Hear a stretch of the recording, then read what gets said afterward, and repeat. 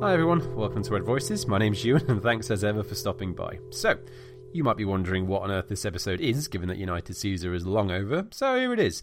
This is the first in a new series that we're doing called United and Me, in which we talk to friends and fans from Manchester and all over the world about their experiences watching Manchester United over the years, what this club means to them, and what it means to follow the club. We want to share stories, memories, and get an in-depth look at why United means so much to so many people. So, with no more delay from me, here's episode 1. Hope you enjoy it.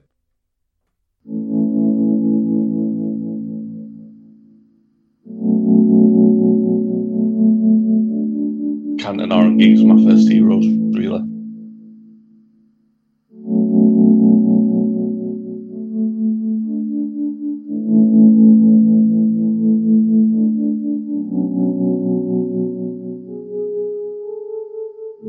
I was like 11 at the time, so it was like something to aspire to, and it was so exciting.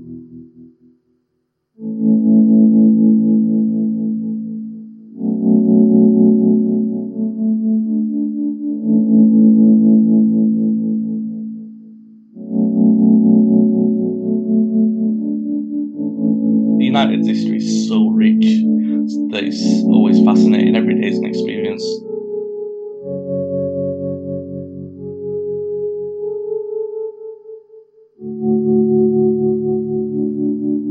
I think it's the history, the shared history. It's the thing that you can't give it up. It's always there.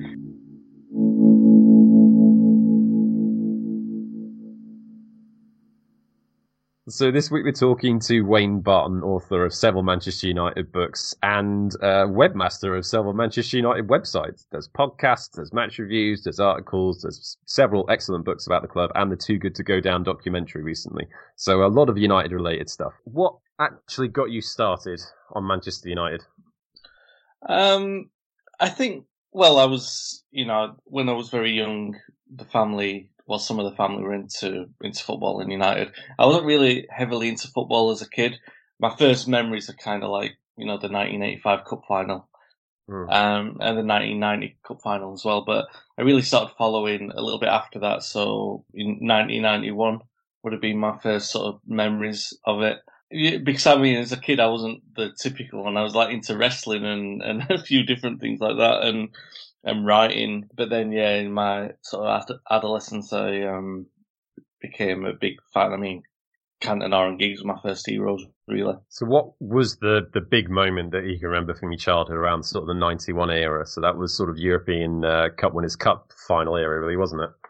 Yeah. I mean, funnily enough, I worked with Clayton Blackmore a couple of years ago doing his book, and that's mostly my sort of introduction to it. So, his great goals in that season, it was a bit weird to be sort of reliving that journey, really. So that's kind of like my that was my introduction to it, or at least my earliest memories of really following United, and it was a good place to start, really. What about your first memories of going to a game then, specifically? Because, you've been going to watch games for now the best part of plus 20 years. So what would you say are your earliest memories of sort of rocking up to Old Trafford? Do you remember your first game? What was it? Who were you with? Did we win for a start? Yeah, so my first game was 85, the cup final. We were taken there.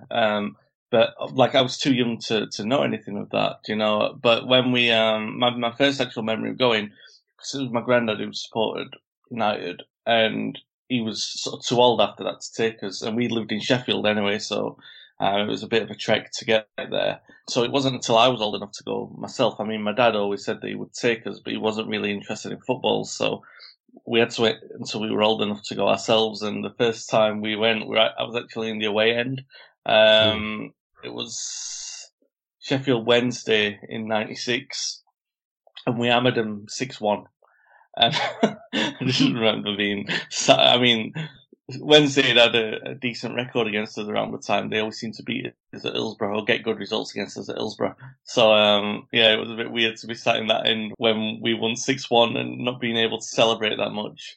And I think David Pleat was the manager for them, and he got sacked straight after. I actually went to a few reserve games at Hillsborough to see United playing, so I saw a lot of the sort of Terry Cooks and John Curtis's, and even a little bit before that, the sort of '93 Phil Neville team. those kind of guys breaking through as well. Watching those games because Wednesday played at Hillsborough in their reserve games. Yeah, but the first one I went to by myself, I actually went with my brother and my friend. My brother's obviously he's a United fan as well, but our friend was a Wednesday fan and he wasn't very happy about that. But all good fun. What was it specifically about United that sort of grabbed you? Because you've made somewhat of a living of actually writing about United as your career. You've written several books. You've got another one coming out, which we'll talk about later on. What is it specifically about United that really gives you such a buzz and what makes you want to write so much? Oh, what a great question. I think the earliest thing was, first of all, I was born into it in a way, so, I didn't have the choice of supporting them, but what I enjoyed watching about them was, especially in sort of my adolescence, was because Ryan Giggs was my first real hero of like 91, 92, and I was like 11 at the time, so it was like something to aspire to, and it was so exciting to watch, and everyone was calling him the next George Best and the best player in the country and everything like that.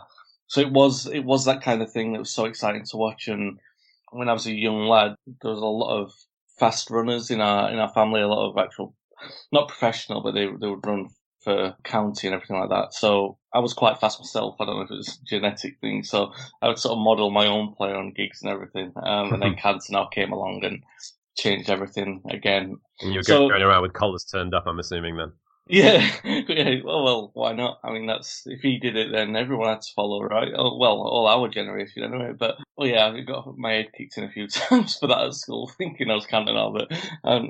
But yeah, I think it was the exciting play really. And then, over time as that's evolved, I've been so interested in our heritage. I've been a bit of a nerd like that. I think when I was at college, it was coming up to the 40th anniversary of the Munich disaster, so I did like an example program for a testimonial. I think they did a testimonial that year as well, but I did it based on like what my idea of a testimonial would be. So that was my first introduction into learning about the history of the club on such a big scale. And from then on, really, I've been interested in how it came to be. But under Fergie, because it was his own thing and it was evolving all the time, there wasn't really that much need to be that nostalgic because it was all happening now.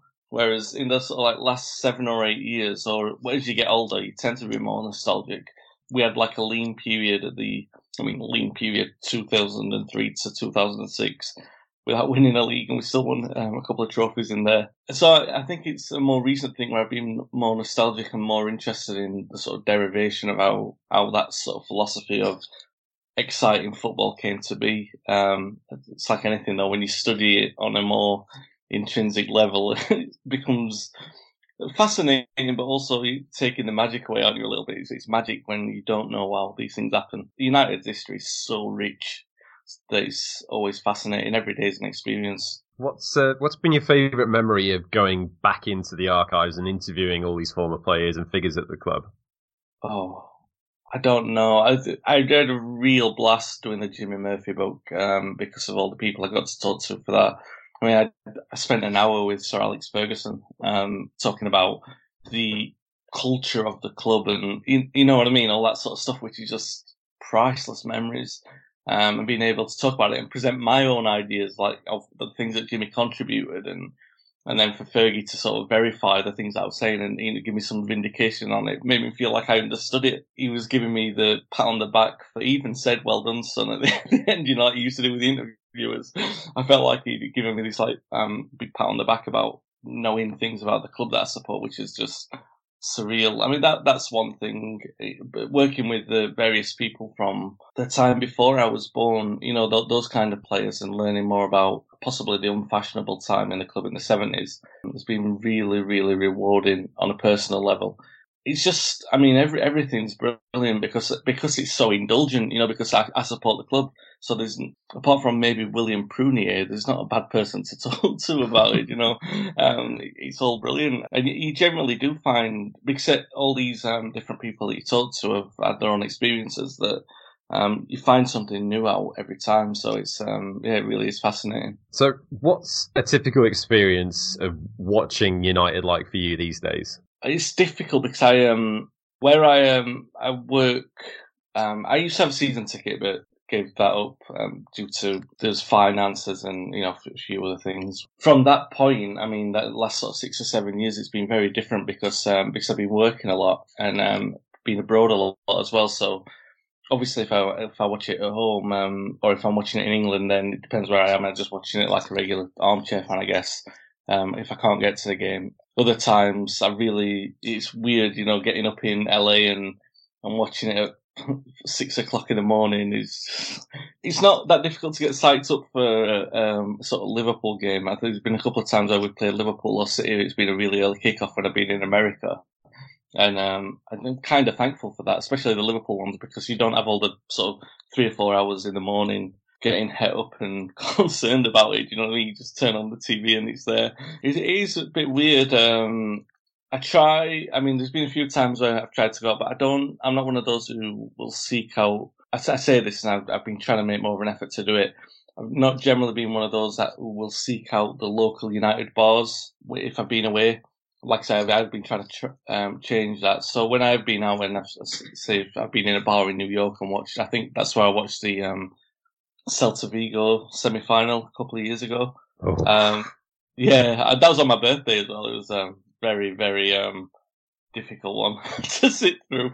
But, we went through, so it was a celebration of sorts. But, so these are little weird things like that, and the time differences, it makes it a bit different. And actually makes me more appreciative of, what everyone goes through the world. I've got friends in Australia who get up at 3 a.m. to watch it. It's mental. You can't discount that dedication, really. And I know that I'm not discounting anything about the local support. It's absolutely, it's great. And the away support, I think, is the best in the world for United. It's brilliant. But the support around the world shouldn't take anything away from the lens that some people go to watch the team. It's brilliant. No, for sure. What about your favourite memory from actually watching United over the years? Can you pick one out from the list? Oh, no, I can't, because there's too many. Like I was saying earlier about, the richness of the club's history. I mean, I've got memories of my adolescence. I remember when Giggs scored the goal against QPR. That was amazing, and it was just so brilliant. And I remember I've never tried to recreate a goal as often as that. It was just brilliant. And then Cantona did that Wimbledon goal a couple of weeks later. And those two goals, apart from when Giggs did the Arsenal one a few years later, because Giggs and Cantona were my favourite players, and then Cantona retired, so that became just Giggs by himself. And when Giggs scored the goal against Arsenal, it was like, oh my God, he scored this, like, my favourite player scored the best goal of all time kind of thing. It was really good. So that was amazing. The treble, I mean, speaks for itself. It's an obvious one, but there are other less obvious ones, like nobody would care about the 2008 Charity Shield, for example, Community Shield as it was then, the Portsmouth game. But I went to that with my then girlfriend and brother, well, soon to be brother-in-law, but my girlfriend at the time didn't know that I was coming back down to London a couple of days later to propose to her. So there's a real romantic thing about that, and we drew that 0-0. It was a terrible game, but I've got really fond memories of it. Do you know what I mean? So there are a few things like that as well. And my birthday's been really lucky for I know I complain about the Celta Vigo one, but I've had the 1996 FA Cup final was on my birthday when Cantona scored against Liverpool. And then a year later, he retired with his last game on my birthday. And in 2008, we won the league on my birthday as well with Ryan Giggs scoring. So I've had some really, really good memories, personal as well as the obvious ones, what everyone can indulge in. But we've all got them. You must have them. You know what I mean? It's just so many because we've been so lucky, which I know we've got a lot to grumble about the last 6 or 7 years, but I think we've been spoiled enough. I still want to be spoiled more, but we've been spoiled enough we've got so much choice. Yeah, I mean, I got very, very lucky. The treble was on my birthday when I was 12. It was a bit of an amazing day. I mean, it's nice to share a birthday with some Matt Busby regardless, but, to see us lifting the Champions League trophy, which is a trophy that United were pushing so hard for at that time, and having gone several years without not really quite getting it in Europe, and to get it in such a fashion, even though I was 12, that's still right up there. Sorry for saying this to you, mate. You'll probably never match it, will you? No. Which is, it's one of those double-edged things again, you know. Yeah, you won't ever match it, but what a thing to have experienced. And because it is part of you now, isn't it? You know, you'll always think of your birthday and that will always be part of it. So it is amazing. That kudos to our parents for having made babies. Indeed, best kind of babies, personally. I mean, I think one of the things that gets me thinking in particular about United in the modern day context is I think I appreciate our triumphs and our victories a little bit more than when I was a little younger. You know, we haven't necessarily had 6 years of absolute famine. You know, we've won 3 trophies and been to 4 or 5 finals. So it's not like we've had an absolutely terrible time of it in comparison with other teams. Mm-hmm. It's just that it's nowhere near the level of success that we were enjoying for like 20 plus years previously. So I guess these days it makes me a little bit more, not so much wistful, but pleased to experience what we experienced when we had it, if that makes sense. Yeah, and because it was part of those formative years as well, you know, that all that success was there, and it gives it a more romantic tinge. But I think you're right about the last 6 years. That's something that I always try and... Social media is an echo chamber at the best of times, and it can be a bit of a cesspit, but you try and have a balance. I know you're the same. You try and keep this balanced perspective of it. And, you know, like you just said there, I mean, a lot of clubs historically would swap the last 6 years with our last 6 years with anything they've achieved. I mean, Arsenal have only been to a couple of European Cup finals ever. I mean, European finals. I know that they're going to one, but I mean, I think the Cup Winners' Cup in 94 when they won the Cup Winners' Cup, which is the biggest night in their history, which is the equivalent of our Europa League. I know I was going to say they won it with Mo Salah, probably didn't. That 1994 Arsenal side was just as big a drag to watch as our Mourinho team, wasn't it? But yeah, you know what I mean.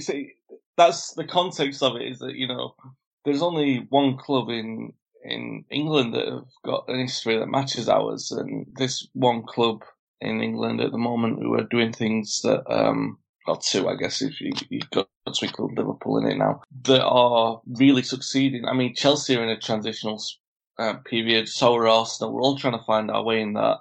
So, yeah, it is about perspective, and it does make you appreciate it a little bit more. Like the FA Cup final was really special when we won it under Louis van Gaal. But trust United to, as they always do, spoil it by unceremoniously. I mean, you probably should have gone anyway, Louis van Gaal, but it was so out of order to do it the way that we did. It was, you know, it's those little kind of things that make you fall out of love with the club a little bit. But yeah, I'm going on a tangent there. No, it's fine, mate. I mean, that kind of leads me on nicely to my last question. What is it that keeps you coming back? I think it's I don't know. I really don't know. It's just this. I think it's the history, the shared history. It's the thing that you can't give it up. It's always there. It's kind of a hobby, I guess, isn't it? But I think for me, it's the intrigue. And I know a lot of people are upset and are frustrated, but I like the sort of mechanical structure of, how are we going to get back to that? How are we going to break it down and go back? And all this talk about our identity and everything like that.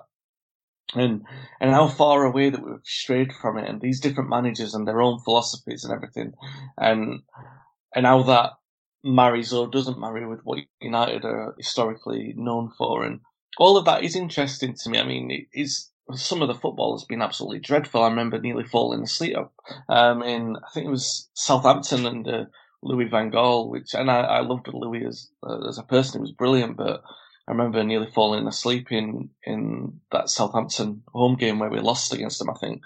I don't even know if we had a shot on goal in that. It was absolutely terrible. Some of the football has been dreadful, but once you're not watching the football and analysing where we're going wrong and how far we are from it, I mean, it's not fun to dwell on what we're doing wrong because there's a lot of it, but it's interesting to see how far we are away from it and the attempts that we're doing to do it right. Not that we're doing much to do it right. You look at the personnel rather than the way that it's run. As a club, you look at the people within it. And, I mean, you know, because we've followed each other for a long time on social media, I will try and find the good in anything. So I was even trying to be positive about Jose Mourinho until he burned it down for the last 3 months. And I was trying to see the sort of positives in what he was trying to do. I try and be like that. I was still like that with Louis van Gaal till the day that he was sacked. The only person that I've really known that it wasn't going right for was Moyes from about, Christmas. It was like obvious that it was irretrievable. I mean, and that sounds so harsh because it was only 3 or 4 months that he'd had in charge, and they were all kind of understandable little errors really that he made. But yeah, it's a weird one. What does keep you coming back? I think it's the little moments. I mean, United still do try and do things right, even under Mourinho. Like we still give him Rashford a chance and still give him Lingard a chance, and those little things. I know they're not the most likable of players to the United fan base, but that's where the connection is with the club, and it's those little bits that can get you off your seat, and that's what it's there for. I mean, unfortunately, we can't just, it's sacrilege to go changing teams and know what I want to really. And you're left with this weird poisonous attitude where sickening to see Liverpool and Man City playing so well and you try and find fault in it. And the truth is, we do aspire to be like them and you want to be not like them, but you aspire to... You want to get sacked for saying something like that, mate. No, I mean, yeah, exactly. Right, but not... You aspire to be as good as them and to play good football in our own way. We can appreciate what they're doing in their own way, and we can look at what we're doing and hope that we can improve that with our own identity as well. And yeah, I guess it is part of hoping that it will come good and trying to see where it will come good. The optimism that you have in that, even though it's damned in a way, when you're watching United and it feels like it's hopeless at the minute. Not at the minute, but for a long time over the last 6 years. But yeah, it's a tough one. Why do you keep coming back? What, me personally? Yeah. I think it's just because, I mean, part of it is just complete self-punishment, I guess. Yeah. But I don't know. I mean, it's kind of an intangible thing with United. It's always been a part of my football watching life since I was sort of 6 or 7. I've followed United through varying sort of levels of obsession as I've gotten older, and it's just become such a part of my routine. It's a part of what I do week in, week out. I think a lot about the club. I think about who we're going to sign, who we're going to let go, games coming up, what we can do. I think it's partially as well just the connection that helps you feel a little bit connected to something bigger, a bit more important than yourself. It's an amazing club to be a part of when everything is working right. And even when it isn't, we still have tremendous moments like we've had this season where we'll go off to Paris Saint-Germain and Yeah. Even in the midst of the worst season I can remember, it was maybe the last sort of 20 years, all, from top to bottom, you still get amazing moments like that night in Paris where you feel like United can achieve anything, and few clubs, in my experience, really give you that persistent and consistent feeling that anything can be achieved and we can do special things. And it's that sort of intangible quality that I think that still keeps me coming back. Maybe as well the social aspects of it. You guys do a great podcast, so you do that every week, and it's something to talk about with, like-minded people. And I'm lucky. I do podcasts myself, and to be able to talk to other people about United is a good thing, and it's interesting. So there is that social aspect as well. As depressing as the football is, you can always, I mean, we normally end up reminiscing on our stuff, but that's part of the fun of it. And it is, for me, while you were saying that, I think it dawned on me that probably the biggest thing at the moment is the social aspects of it. But, it will come good again. I'm sure it will. Absolutely. So, what have you been working on that you would like to make a quick mention of, and what have you previously been working on that you'd also like to mention, Wayne? Actually, do you know what? I know that the plug that I should be giving is for a book that's coming out in August called Red Print, which is a look at United post Ferguson and analysing where we went wrong so many times on sort of a tactical and a personnel level, and the transfers and how we've been run from top to bottom, really, and how close we were, how close any of the managers were to getting it right. And I think I've been balanced with all of the managers in there. I think I've been fair. A lot of people think on social media when they look at the things that I've said that they feel like I might have been given too much praise to one manager or another, or been too critical of one manager or another. I think I've been balanced the entire way through. I've certainly not given any.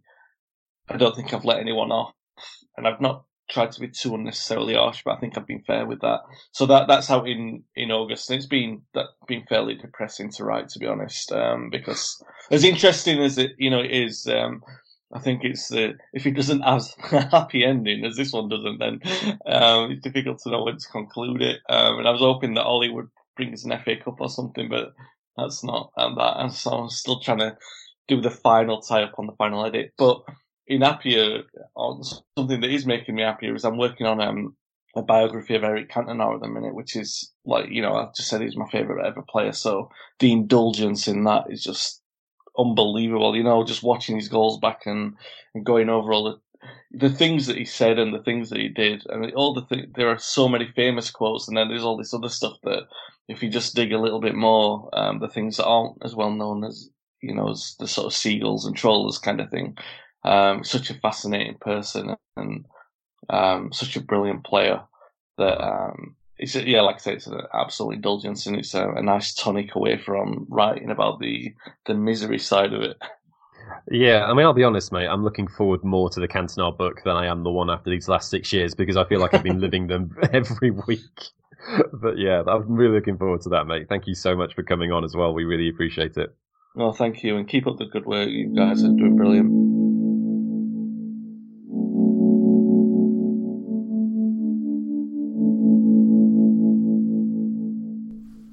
Right, guys, as always, thank you very much for listening. We really hope you enjoyed this episode. Something a little bit different from us, but I really hope you got something out of it. If you want to know more about Wayne or follow any of his books, you can head to Twitter and get his handle at Wayne S. Barton, or head to waynebartonbooks.com, or just search on Amazon. Most of his books are on there. And if you want to learn more about the pod, you can head to redvoices.net, or you can come and follow us on Twitter at redvoicesmufc. Take care of yourselves. Bye-bye.